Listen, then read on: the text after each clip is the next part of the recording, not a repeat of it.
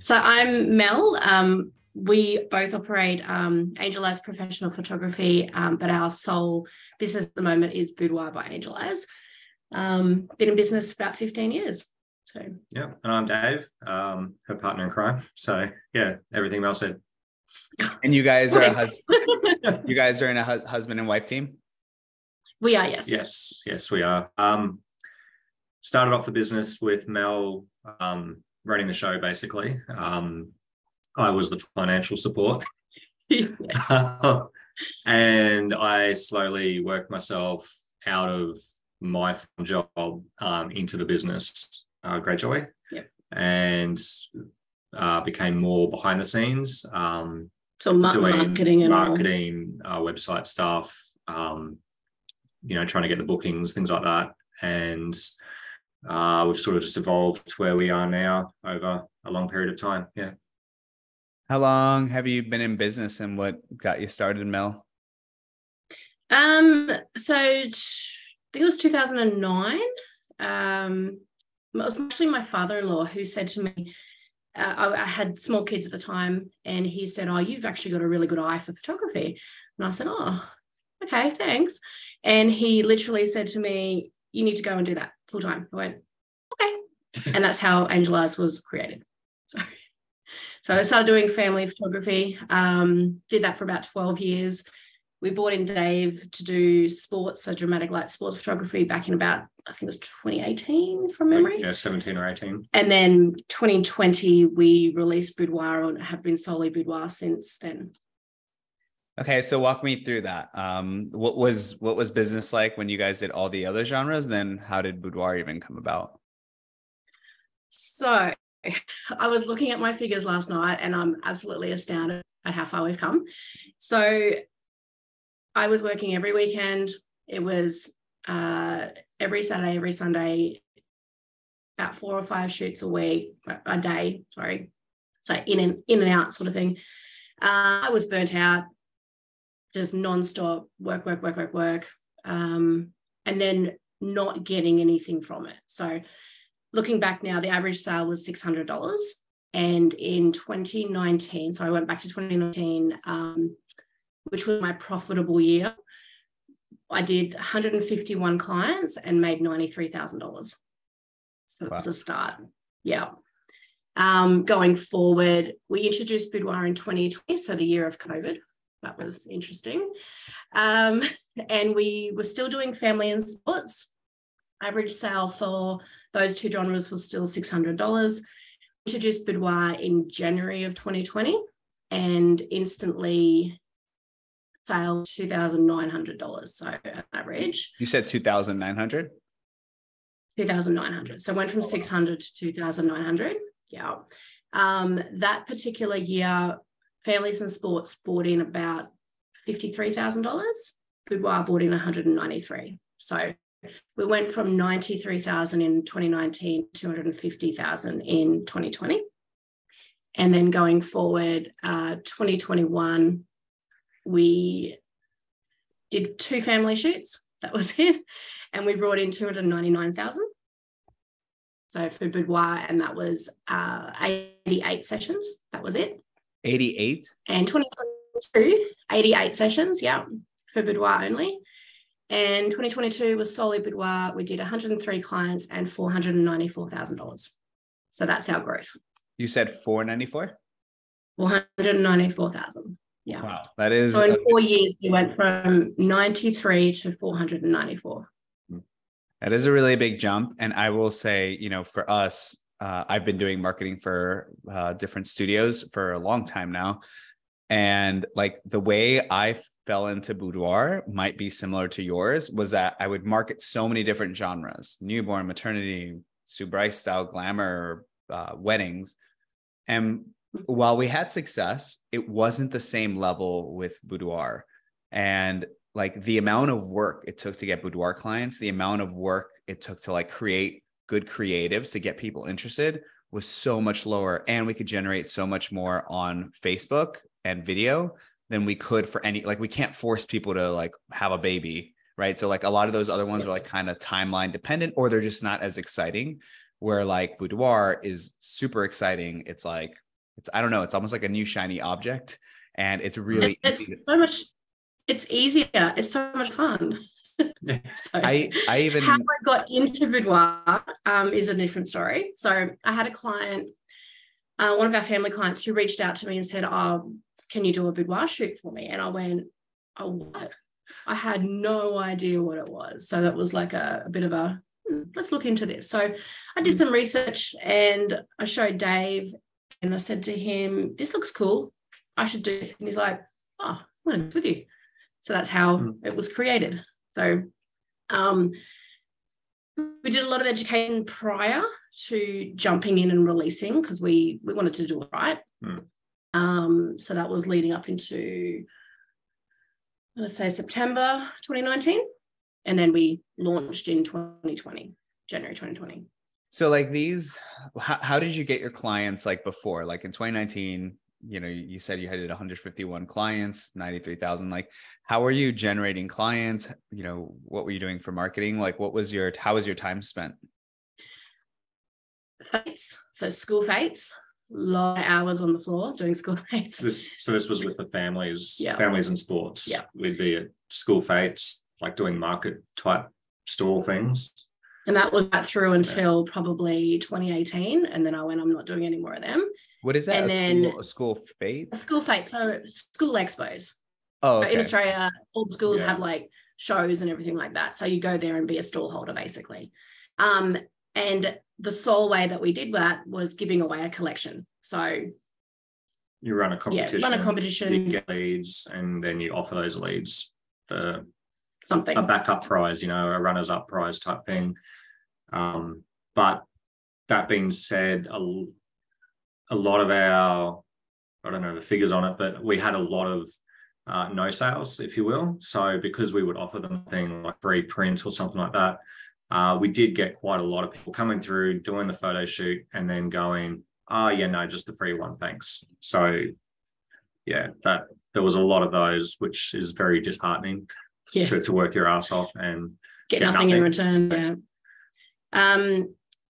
We stepped away from the actual in-person expos and did a lot of Facebook ads, and it was the same thing. It was like enter a competition, win this, and then we give them a backup prize, and then hopefully aim to upsell. So it was effective, it worked, but it didn't give you the numbers that you needed. There was always that insecurity. What are they going to buy? Whereas Boudoir, I know they're going to buy. So what were you selling as products? Was it a lot of digitals, or like did people get physical products as well? We've always done IPS. So our collections were, I'm not going to say this, oh my God, $300.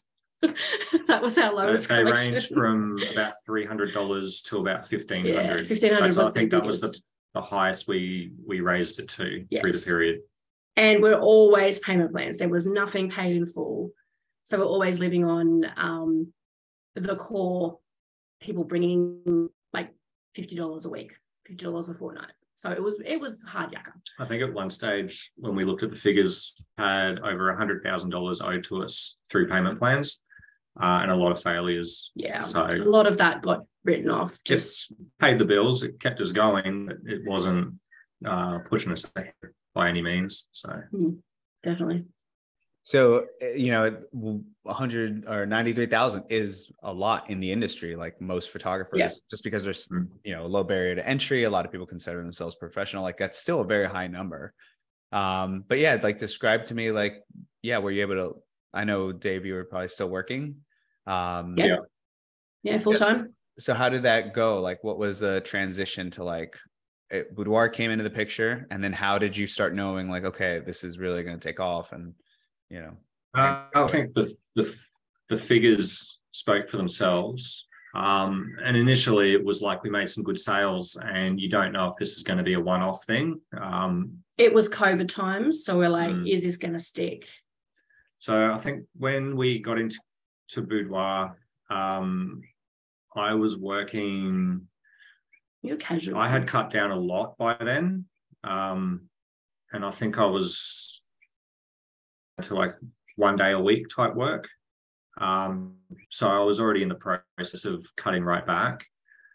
And it was within that first year that I resigned completely. I think I had to make him, because it was, you're now costing us by working. That was the. It got down to one day a fortnight, and I think I was doing that more because I didn't want to let the guy I was working for down, because he'd have to find a replacement. And we kind of went, no, we've got to think of ourselves here. And step back completely and full steam ahead in the business. What's your favorite part about, now that you've transitioned to Boudoir, like what's your favorite part about it? Not working weekends. You don't photograph at all on the weekends? No, working at all. No, we had an offer come through a few days ago to do like a christening or something on a Sunday, and we're just like, well, no, we don't. One, we haven't done that sort of thing in a long time, and two, that's on a Sunday. So we get our weekends, which is great, because we have 4 kids. 2 of them are almost, one of them's 18, so he's an adult, and the other one is almost 18. And we have 2 younger kids as well. So the older kids grew up with us working weekends, and we just feel like it's really cool that the younger kids that we have don't have to go through that. They can have us on weekends. So that's definitely a bonus. I'd say getting paid is a big deal. Yeah. We don't have that financial stress that we used to have. It's like our clients now see the worth in what we're doing and reward us with that, in terms of money. So, and what has like changed like day to day? Because, some people have like daydream about more money, and it's like, oh, I can get a nicer car. I can, but like day to day, like real life, how has it affected you guys? So we joined the High Rollers Club in March 2020. It was 2 weeks before lockdown happened.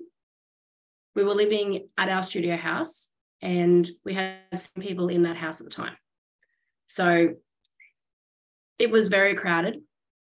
It was our home that we never thought we'd ever leave.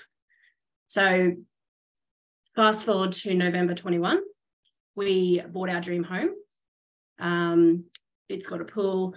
We just put a fireplace in. It's got a spa coming in the next month. It's got an acre block, a 5-bedroom house. It's our dream home.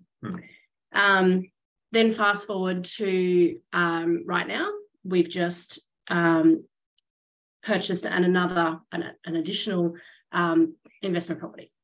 So we had 2 options with our accountant. He said, pay a hell of a lot of tax or buy a property. So we went, okay, let's buy a property. So that's the physical reward that we've achieved just by implementing everything that we've been taught and tweaking things and making it work for us. So I think also just like when we started the business and we shot families, like we were young, 20s.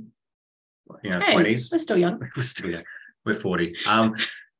So you don't really think of your future as terms of like, your superannuation, retirement, all that sort of stuff. That stuff's way, way ahead. That's future me problem. And being self-employed, like I've when I was working full time, obviously I had superannuation put away from the employer. It wasn't much, but we've never really been able to do anything for our future. And as we've sort of crept into our 30s, and then our 30s slowly got towards our 40s, it gets a little bit more scary to think, what does our future look like as far as retirement? And like, what do we have behind us? What's our portfolio look like? What's going to happen? And just, in the last few years, being able to get into property and actually put some stuff behind us is very reassuring to know that, we actually have something to fall back on now. So there's a lot of that stress that's gone away. I think also day to day with me, because I was very much in charge of the marketing and getting us the leads to get the work, we'd go through an influx of leads. We'd run a competition or something like that. we'd have a lot of leads. It would be booming. We'd be booking people in, all good. And then it would sort of like die off a lot. And that stress would be like, what's next month going to look like? Yep. How are we going to book out? How are we going to get bookings in so we can keep paying our bills? How are we going to take time off? Whereas now we're in a system where we can actually like,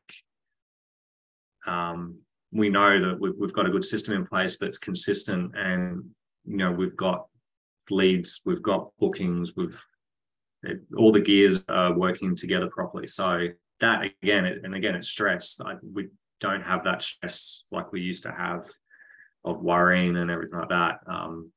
You know, and sometimes it's still there. You're always going to be thinking like, you know, oh, make sure we're ahead. What's next month look like? What's the month after that look like? But you look at the numbers and figures and everything, and it all pans out. So yeah, it's definitely stressful day to day. That would be my overall response to that. And before you guys were doing like the expos, you were running like Facebook ad giveaways. What is bringing stuff in now? Like what makes you guys so comfortable that like leads and bookings, and like what's bringing the consistency? Our group is our pot of gold, to put it simply. That's how we started. So we implemented our Facebook group. I think it's got 2,500 in there, I believe. I haven't checked. Making those connections and talking to people. And then, of course, we paid advertising. So your Google ads, your Facebook ads, all that sort of stuff. And then when we were confident enough that, when did we switch? Why did we switch? To Humberto. That was around March last year. Yeah. March, April last year. We're in a position that the leads was constantly coming in and I couldn't keep up with them through Facebook, and I wanted another avenue.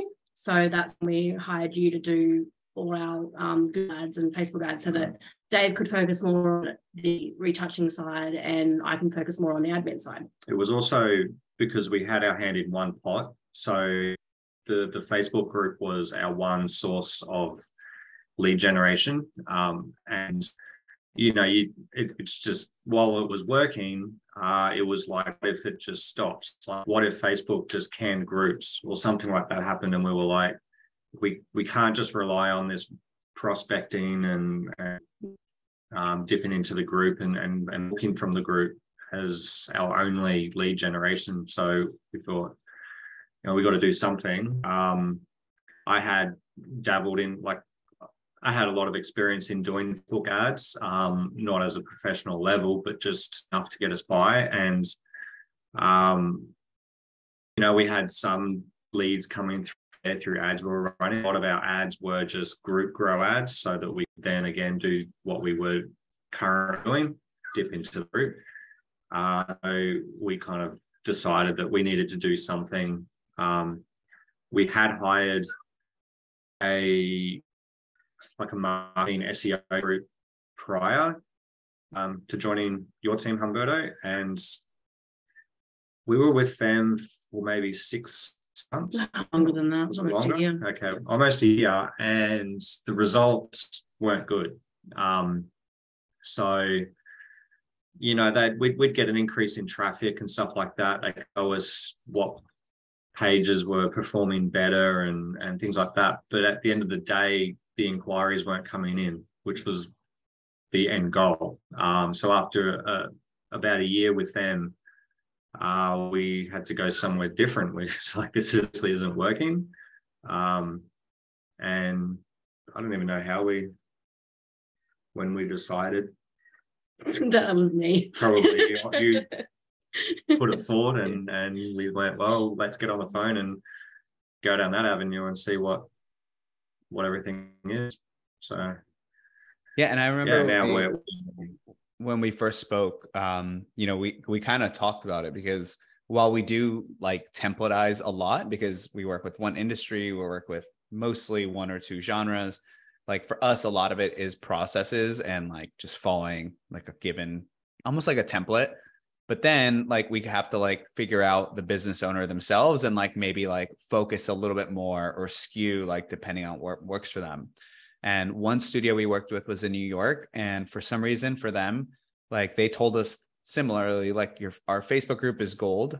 And we tried to like force call schedulers and like everything but the Facebook group. It was still a little bit of a priority, but like I didn't realize that it should have been the 100% priority. So like now you're getting leads through your website, you know, through forms and stuff like that and off Facebook. But are people still joining the group? Are you still prospecting, or do you still have those habits going like at the same time? And like, do you just have new people in the group as well?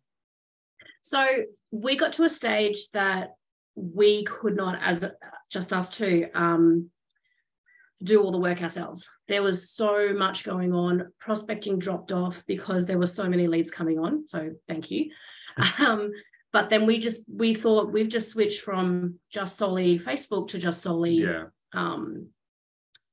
Google and all that. So we painted one bucket, we took that hand out, put it in another bucket. And we went, we've got to combine both to make this work. Otherwise, what's the point? So we actually hired out. So in October this year, we hired an admin lady. So she does all of our calls and she does all the admin for me. So she's transitioned to all the calls now. We're doing both and I've told her, no, you handle it. It's all yours now.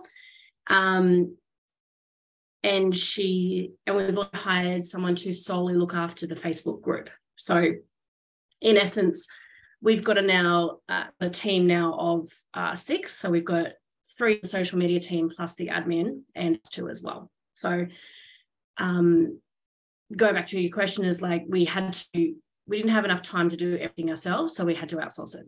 So. But you are like, you guys do keep up on the Facebook prospecting. Like that is a big. So Cherie actually does some prospecting as well. So she'll help me in that side of it. And part of our hair and makeup team will actually do the real for us because we don't have the time to do that we used to do. So we used to do everything ourselves. Now we've got time. And they're really good at it. They're actually better than us at it. So it makes plenty of sense. It's funny because a lot of times I talk to photographers and like some people are diehard. For some reason, they just know that prospecting is just the basic principle of like, the more people you know, the more people you connect with genuinely, like the more sales conversations that are going to pop up from that. Not all of them, but a lot of them will.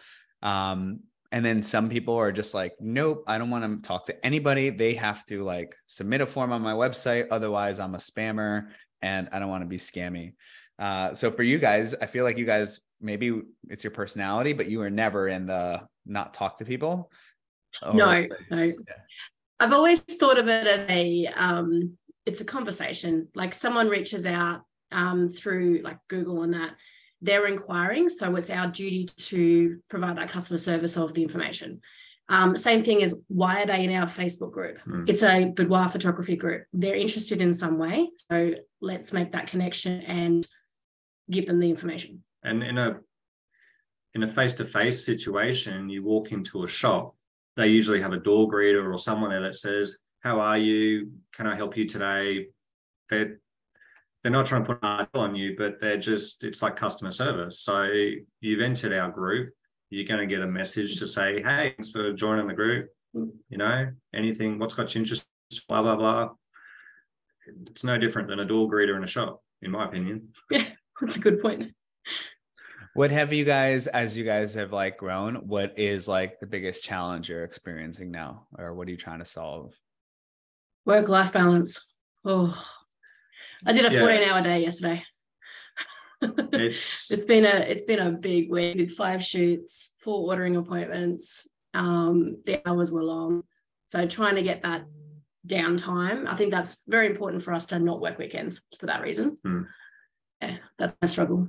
Yeah, Mel workaholic. And how do you guys split like how do you guys split the tasks? Are you photographing it all, Dave? Yeah. So it's always a team. So it used to be Dave would get all the leads, I would follow them up. Now it's just they just come to us. But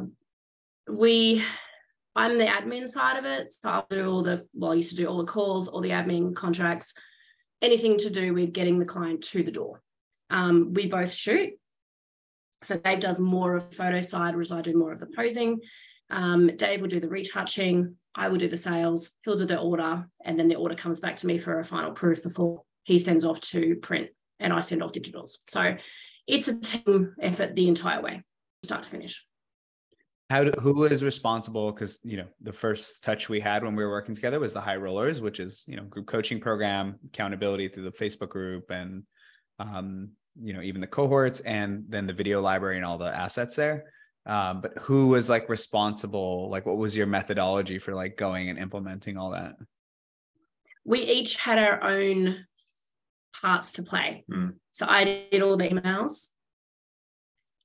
Dave did all the marketing. So I don't think I watched a single marketing video because I'm like, no, that's you. Didn't understand anything. I had too much else on my plate, and he didn't look at the emails. So implementing all those email processes, that was not him at all. But then there were a lot of, one of the things we used to do, so when we'd drive to work in the morning, we would, the video library was playing. Yeah, we'd put on, instead of listening to music or something like that, we'd be watching some of those Q&As and things like that, where you just listen to people talking and asking questions and stuff like that, and you just pick up on stuff. It'd spark a conversation between us in something we could implement or change. And there was lots of videos, things that we would watch together because they kind of anything both our roles. Yeah, anything that involved both of us. So Jen's to sell, all that sort of stuff.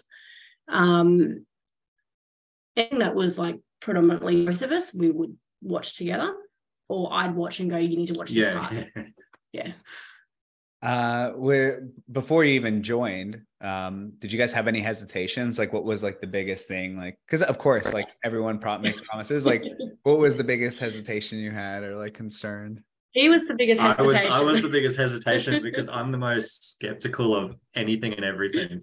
Yeah. So we'd gone through a few marketing teams in our careers, and nothing ever worked. So I think the first thing I did was buy Jen's price list. So all I did was like, okay, well, let's try this. So I implemented it. I tweaked it a little bit. And my first sale using that price list was with a newborn client. And she bought $5,000. And I went, whoa. Okay, and this is possible. Prior to that, our highest collection was 1,500. Yeah. So that was a huge jump to a $5,000 sale. And paid in full. Kind of opened our eyes, and I guess opened my eyes, especially being the skeptical one, to say that, okay, so this actually might work. This may not be full of crap. Like, we had signed up for other marketing things before, even little things like certain ad type where you'd pay a couple $100. And this is going to sort of show you how to do a Facebook ad. You'd get some template and you'd just be like, well, this doesn't help at all. Like, I could do that myself. It's not relevant, and all this information I already knew anyway. And like, so when Mel got the price list, implemented it, and straight off the bat, we had success with it. That really sort of opened the doors up for us to say, well, we need to do this. He still sat on the fence for a long time.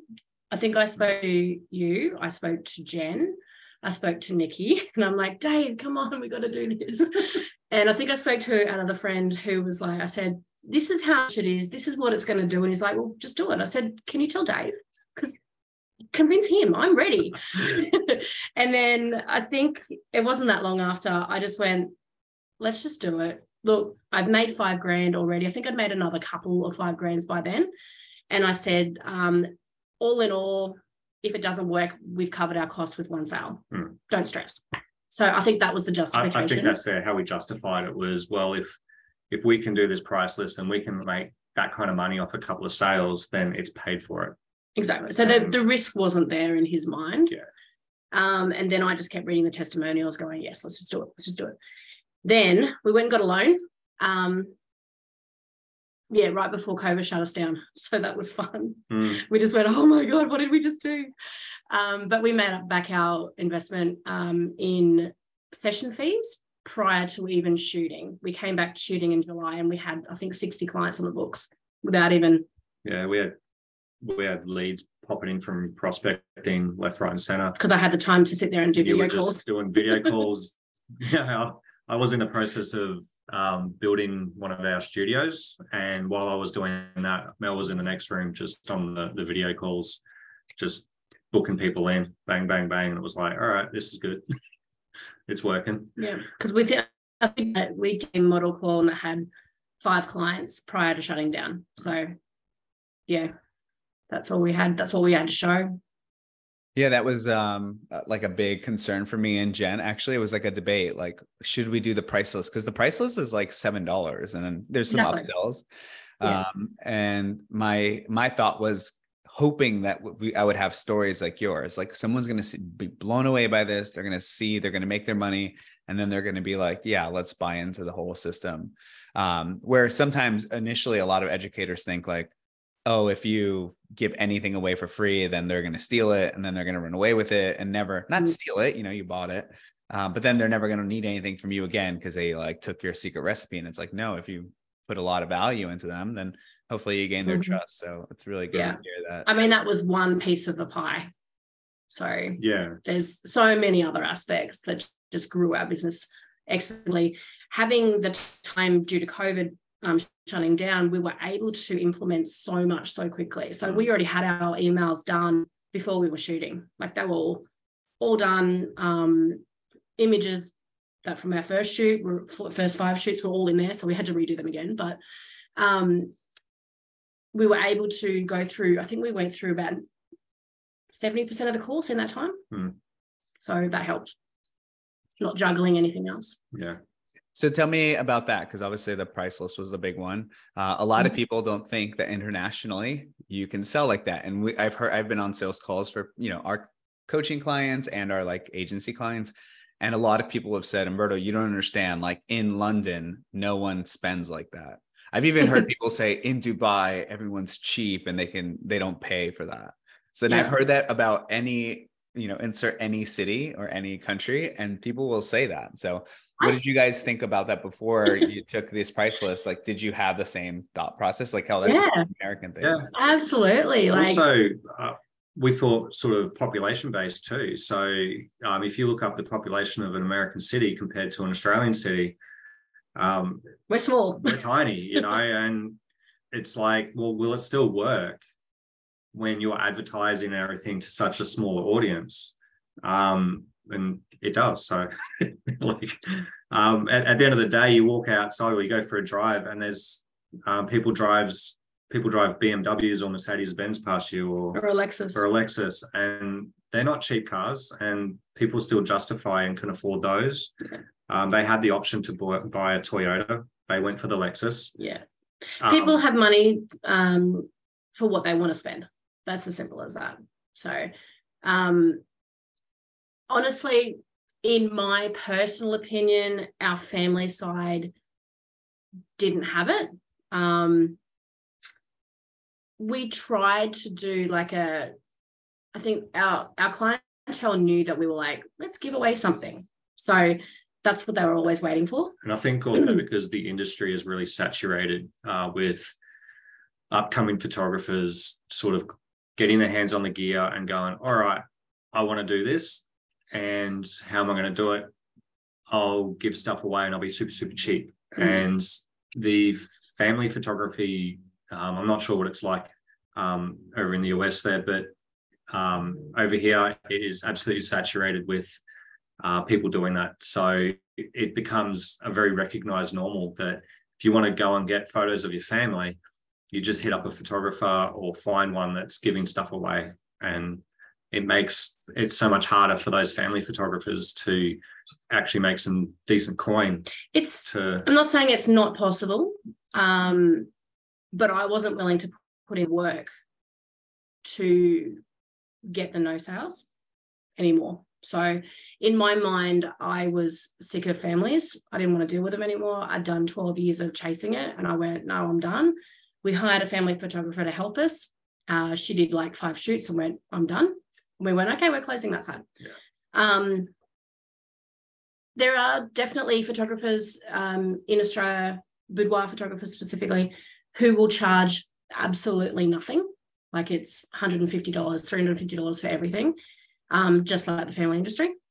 But I think there's a big difference when the confidence of you charging $5,000 as an average sale, as opposed to $350. We have clients who travel 8-9 hours to see us because they know and trust us. They like our work and they go, I'll drive past all those other ones to come and see you. So in essence, it's hard to get, it's not hard to get the high paying clients in boudoir. In family, I wasn't sold, but that was just my personal experience. If that makes sense. There are others that do it, but I think the average sale is only about $2,000. To me, it's also you've got to get over that imposter syndrome going, okay, like I'm going to charge like $5,000, I'm going to charge $8,000 for a collection. So yeah, I know that I need my work to be up to standard. Like I need to make sure that it's top quality, because otherwise I shouldn't be charging those prices. So it does keep you accountable personally and as a business to make sure that your quality is high and your standards are high. So if you're charging ridiculously low prices, then maybe your standard's not very high, maybe not holding yourself to that high standard. And it comes down, obviously with boudoir, a lot of it is about the experience as well. And again, you sort of go, okay, so we're charging these prices. I'm not going to feel right if they're not getting an A grade experience. So yeah, I think it sort of helps you as a business perform better as well to be charging those prices. What was that like the first, like, because I know you said your highest package was 1,500, like to go into a sales session with like, you know, bigger packages. What was that like the first time? Scary. Very scary. Again, imposter syndrome was huge because you're like, is it right? Like, I remember our first shoot going, oh my God, these are really bad. Yeah. But she bought like, I think a first boudoir sale was 5,000. I went, whoa, okay. And then when that becomes the norm, it's like, okay, I expect it. But then because we knew we were going to charge these, we wanted these price points to be our collections. We wanted to be making that kind of money. We weren't just going to wing it. We, like Mel said much earlier, that we invested into a lot of training and education with the photography side, the posing, and the editing and stuff like that. So we went, you know, like we can't just wing it and charge these prices. We can't just pick up a camera and start shooting, trying to find angles and what works. Like we need to know what we're doing. We need to know how to pose properly and everything. So yeah, it was definitely scary, and getting over that sort of imposter syndrome was probably the first hurdle, I think, with our own personal confidence as photographers. But I think once we did that, we started to sort of see our worth, and people were showing us that worth. So we were like, you know what? It's okay. It's great. That's awesome. Yeah, that's really cool. And then like after that, you just stuck to that price list and didn't go back? No, we've tweaked it a few times. Oh, but did you keep increasing it, or what did you do? Well, we do have a $13,000 collection in it. I have sold it once. Okay. I was very happy when I did that. I sold 4 bombshells this week. So how much is that? $8,000. Holy smokes. Yeah. But tell me about that $13,000 sale. How did that even come about? Because that's well, that was actually the first shoot of the year, and it was a guy. So he was a male stripper wanting to build a portfolio and get out internationally to some stuff, and he wanted everything. And I went, all right, well, the best, easiest way to get everything is this is the price. And he went, okay. So that's as easy as it was. It was yeah, we definitely didn't expect it. We've always been open to shooting men, but when you put your ads out there, in our experience, when we put ads out there and that, we just get creepy guys being weirdos. So we sort of went, well, let's just keep pushing what is working for us. And yeah, out of the blue, a legitimate guy who wants photos and wants to spend money for them. So yeah. So a few tweaks that we made to Jen's pricing. I think our minimum investment was $750. That gave them 5 printed images. That is still a little bit of our hook when we talk to people on the phone. Then we jump up to $2,000. That gives 10 digital files and a box of prints. So there's no albums or anything like that. Then we went 3,500, 5,000, 8,000. That's where we stopped. Then I sold one loss leader and I went, right, that's got to come off the menu. I don't want to advertise it. So it got removed to like the little bits of extra stuff. It went into the price list. Yeah, where not you the spend collections. spend your credit and stuff like that. Yeah. So that was our first step. Our second step was adding that $13,000 collection. I think that's been in there for about a year now. So we took the album out of the $2,000 collection as well. Yes. So I kept selling the 2,000. I'm like, I don't want to sell this. So get rid of the album. So it was a smaller album and cheaper, if you will. But we just thought, no, if they want an album, then they're looking at 3.5 as a minimum. Mm-hmm. So that's another thing that sort of pushes them up. But then I was selling the 2,000 still, and I'm like, no, I don't want to sell this. So I got rid of that off there as well. So all our collections now, 3.5, 5, 8, and 13. So they're all on. We have little booklets. I don't have one here. And I open them up in our at the shoot, and I show them these are our most popular collections. And there's 4 on one page, and the 2 middle ones are the 8,000 and the 5,000. And I say these are the most popular. This is the reason why. So our bombshell is the only one, and the 8,000 and the 13,000 are the only ones that actually have color and black and white in their collections. The Vixen and the Sirens, the 5,000 and the 3.5, have only got per image. So you either get color, black and white, or if you want to get both, you have to pay for them. So this week, all of my clients have gone, well, I'm up in the goddess, so the 13. And so I say to them, you're in the goddess now. The easiest option for you is if you wanted to stay there, you can get all them, no problem. But I don't force it. It's more of the easiest option is to go down to your bombshell. Only got to take out a certain amount of images. And so, for example, yesterday's client, she had 147 images sitting in her yes pile when she started. And essentially it was only 78 individual images. So in order for her to get the bombshell, she only had to take out 8 images. Yeah, 78, because that's 70. How many photos are you showing? Average, it's anywhere from 100 to 130 individual images, but we sell the black and whites and colors as separates. So they're doubled. Most of the time they'll choose one or the other. Sometimes they'll double up, and in an order where you might have 50 images selected, they might have 4 or 5 of those images as doubles. So color, so you've and actually black got and 10 images being sold where they were 5. Yeah. So yesterday's client, I said, well, you can either get rid of 100 images to get down to the Vixen, which is what she wanted, or you can take out 8. And she went, I'll take out 8. That's easier. And then there you go. There's your bombshell. It's so cool that, like, you know, at one point you were like beginner at this, you were just learning, you're like daunting price list. And now you're like hot shot expert. I just did your sales average. Get this one. This is easier. Yeah, I just did the average. You know, it probably includes retainer fees, but like that doesn't include retainer fees. Oh, that doesn't. So what's the average? Right now, I did it with the gross year, and then I divided by the sessions. So the gross. Yeah, so 4,800 was 2022, and right now for this month I'm at 7,400. Holy smokes. Oh yeah, the lot of bombshells, right?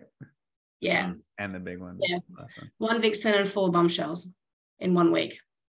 So what's that like? Because obviously like someone reading this or seeing this is like, what the hell? I can't get there. It's too late. Or sometimes you feel like, you know, if you've been doing something for 4 years and it's a switch over, it's like a big like knock on your head that you've been doing things wrong and people don't want to like admit that. So like for you, you know, what's it like now? Like I just said, like you're kind of like an expert now, and you did exactly what I coach people on is like, take it, do it the way we teach, you know, don't second guess it. Don't, you know, go ask 400 Facebook groups. And then, you know, because those people are going to tell you this is unreasonable. They're all going to give you doubt. But when you do it yourself, you're going to learn 10 times more in one, even if it's a bad sales session, than you would, you know, asking for advice. What was the question? Sorry. Oh, so the question is like, what is that like for you now? Like, do you feel the difference in the sales? Like, I know you said you feel a lot more confident, but yeah, there's a big contrast from before. Yeah, it's I think in the back of my mind is like, please painful, please painful, please painful. That's always, I want the cash flow. Because we have a finance company that we use over here, who can do like the bombshell, like $8,000 collection for $102 a fortnight. So that's my selling point. So after the photo shoot, I'll start cleaning up like the rooms and sorting them out, and Mel will be with the client for about 10 minutes, just talking to them about all the products and things like that. And that's one of the big indicators she gives them. So when she shows them the investment menu and goes through the whole, these are our most popular ones with the $5,000 and the $8,000 one. She breaks it down for how much it would cost a week in finance. Yeah. So it's not so big of a investment. It does depend on the client's credit rating. And unfortunately, some of them don't have good credit ratings and they don't qualify for the finance. So that's kind of where we cross our fingers, because we can't control that. That's entirely on the client. But, you know, if they do qualify for finance, they'll go finance. Yeah. We've had a few that have just paid out full. It doesn't happen often, but the finance is definitely... we treat each client like an $8,000 client. It's as simple as that. We will shoot exactly the same. Doesn't matter their age, treat them exactly the same. So what's that mean? Was there a time where you didn't? Because I know that, you know, a lot of times in Facebook comments, I see people like, hey, this person's young, I don't want to waste my time. So they always have like this, like, we've had a few surprises. We had a pregnant woman there's in the 20s pay $8,000 up front. I went, wow. So we've always had the experience where if we've had brides, if you will, so they're going to get married in the next couple of months maybe, and they want to do this as a wedding gift type thing. And you sort of think to yourself, you know, that they're getting married. They've got like all these other expenses loading up. How much room do they actually have for a boudoir session in their budget? You've, like you just mentioned, young people. Like I remember when I was 20 years old, I had no money. And you kind of think, how much room do they have in their budget to spend money on this? And you do have those sort of stereotypes, if you will, in your head of going, okay, this person probably won't spend much. But we just, I guess our method is just to put a block on that and go, well, they're here. They've booked in, they're here. So at the end of the day, we can rush a shoot, do like a 45-minute shoot or something like that, and I guess shoot ourselves in the foot if they were going to spend money, because we wouldn't have the images to offer them and they wouldn't get the full experience and all that sort of stuff. Or we could just do what we normally do. It costs us a little bit extra time than if we cut it short, and we just give them the full experience, the full amount of time, the proper amount of photos that they should get. And like Mel said before, like sometimes then they'll buy a bombshell and you'll have like someone in their early 20s who's getting married, or they're pregnant doing a maternity type one, and still buy. Bam, they spend $8,000 and you're like, did not see that coming, but thank God we gave them the full proper shoot. We didn't you know, listen to that little voice that told us they probably won't, you know. So regardless of what we think, we still just do the standard so that, you know, you never know. And we are very much systematic shooters. I know exactly what's coming every shoot. So by the way, I will say this is definitely a compliment, but like your work has gotten significantly better than when you first started. Yes, definitely. Like, light years almost. I don't even recognize it compared to Thank you. Yeah, that is one thing that we do, is we actually critique most of our shoots as well. So we'll look back and go, why did we do that? That leg is wrong. You've really got to put your ego aside, because it's like, you know, like, because like Mel said, I'll do the photos. We play our strengths. Mel's much better with posing and fine detail. Yeah, if I had to take care of posing and stuff, I'd miss a twisted strap or a ring out of line or things like that. My strengths are more with the lighting and the camera angles and things like that. So we play our strengths, and then we'll also critique each other's work and critique our own work and be like, probably need head back a little bit more tilted there or something, or the angle's a bit off, needs to be a bit higher or something like that, and just trying to like improve things. Even when you think it's brilliant and perfect, you go, okay, no, we can do this one better. Or Well, that's really cool, and I'm glad you took that as a compliment. Okay, so we talked about pricing, talked about your Facebook group, your international, just the fact that you're international. What is the next big goal you guys have? Obviously, new year. I'm sure you guys are up from last year already. So yes, we are. It's actually hard for me to do these figures because our financial year is July to January. So no, July to June. Sorry, July to June. Oh, okay. That'd be a short financial year, damn. So from July to February, we've actually done $392,000. So that's in what? 7 months? Yeah. Our goal this financial year is to try and get to that 650. Yeah, that's our stretch goal.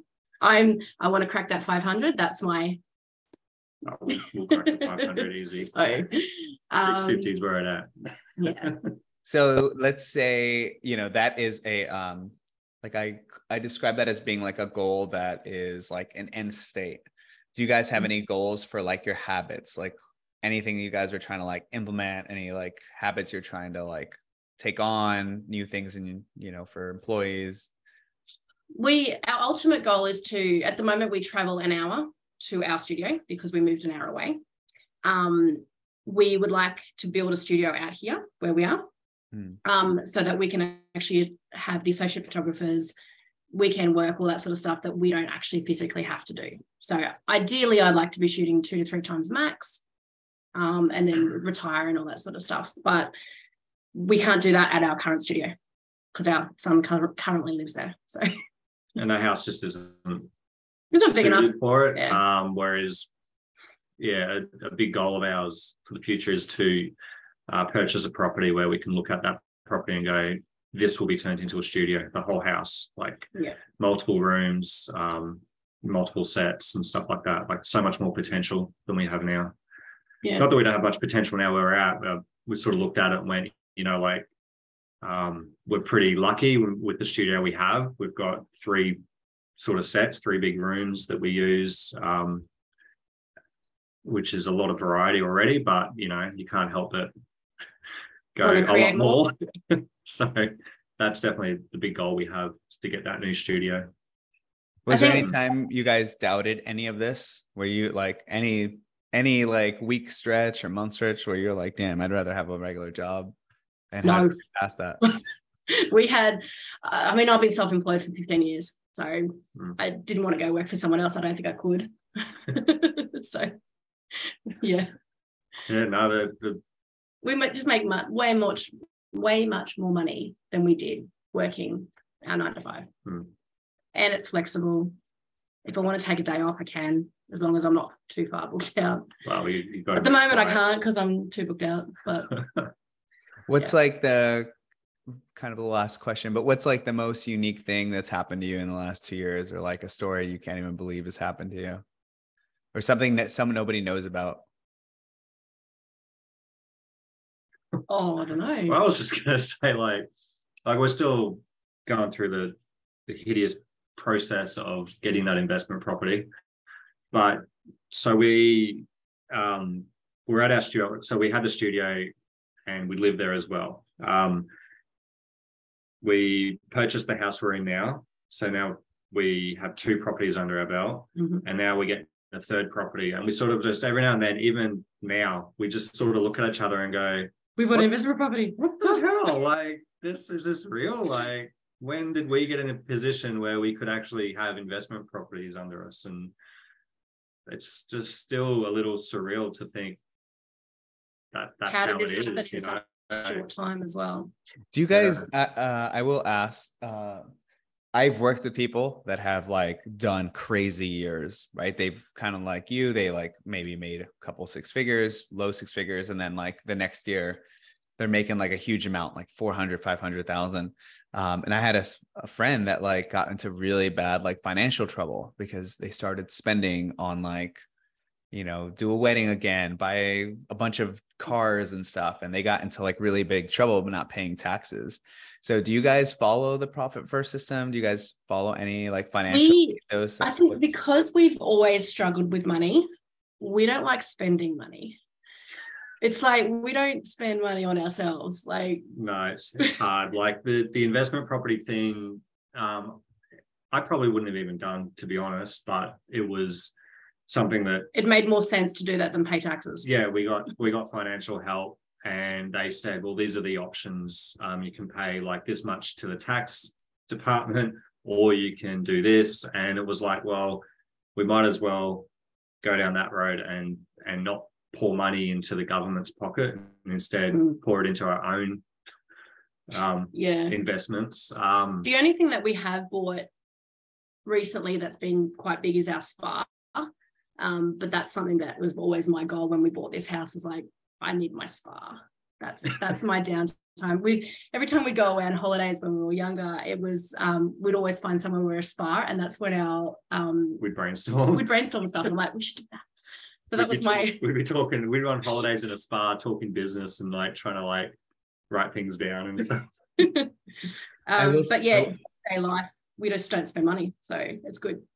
Well, that helps. Yeah, I'll still go to the shops to buy like a shirt and go, oh, $25 for this shirt. Is that, I don't know. And you just like, I know I can afford it, but there's that mental block you still have from being very tight with money it's still there. So well, it's a responsible habit to have. I was in the military. Don't spend money. I was in the military for 10 years, and like my whole career I didn't care about my car.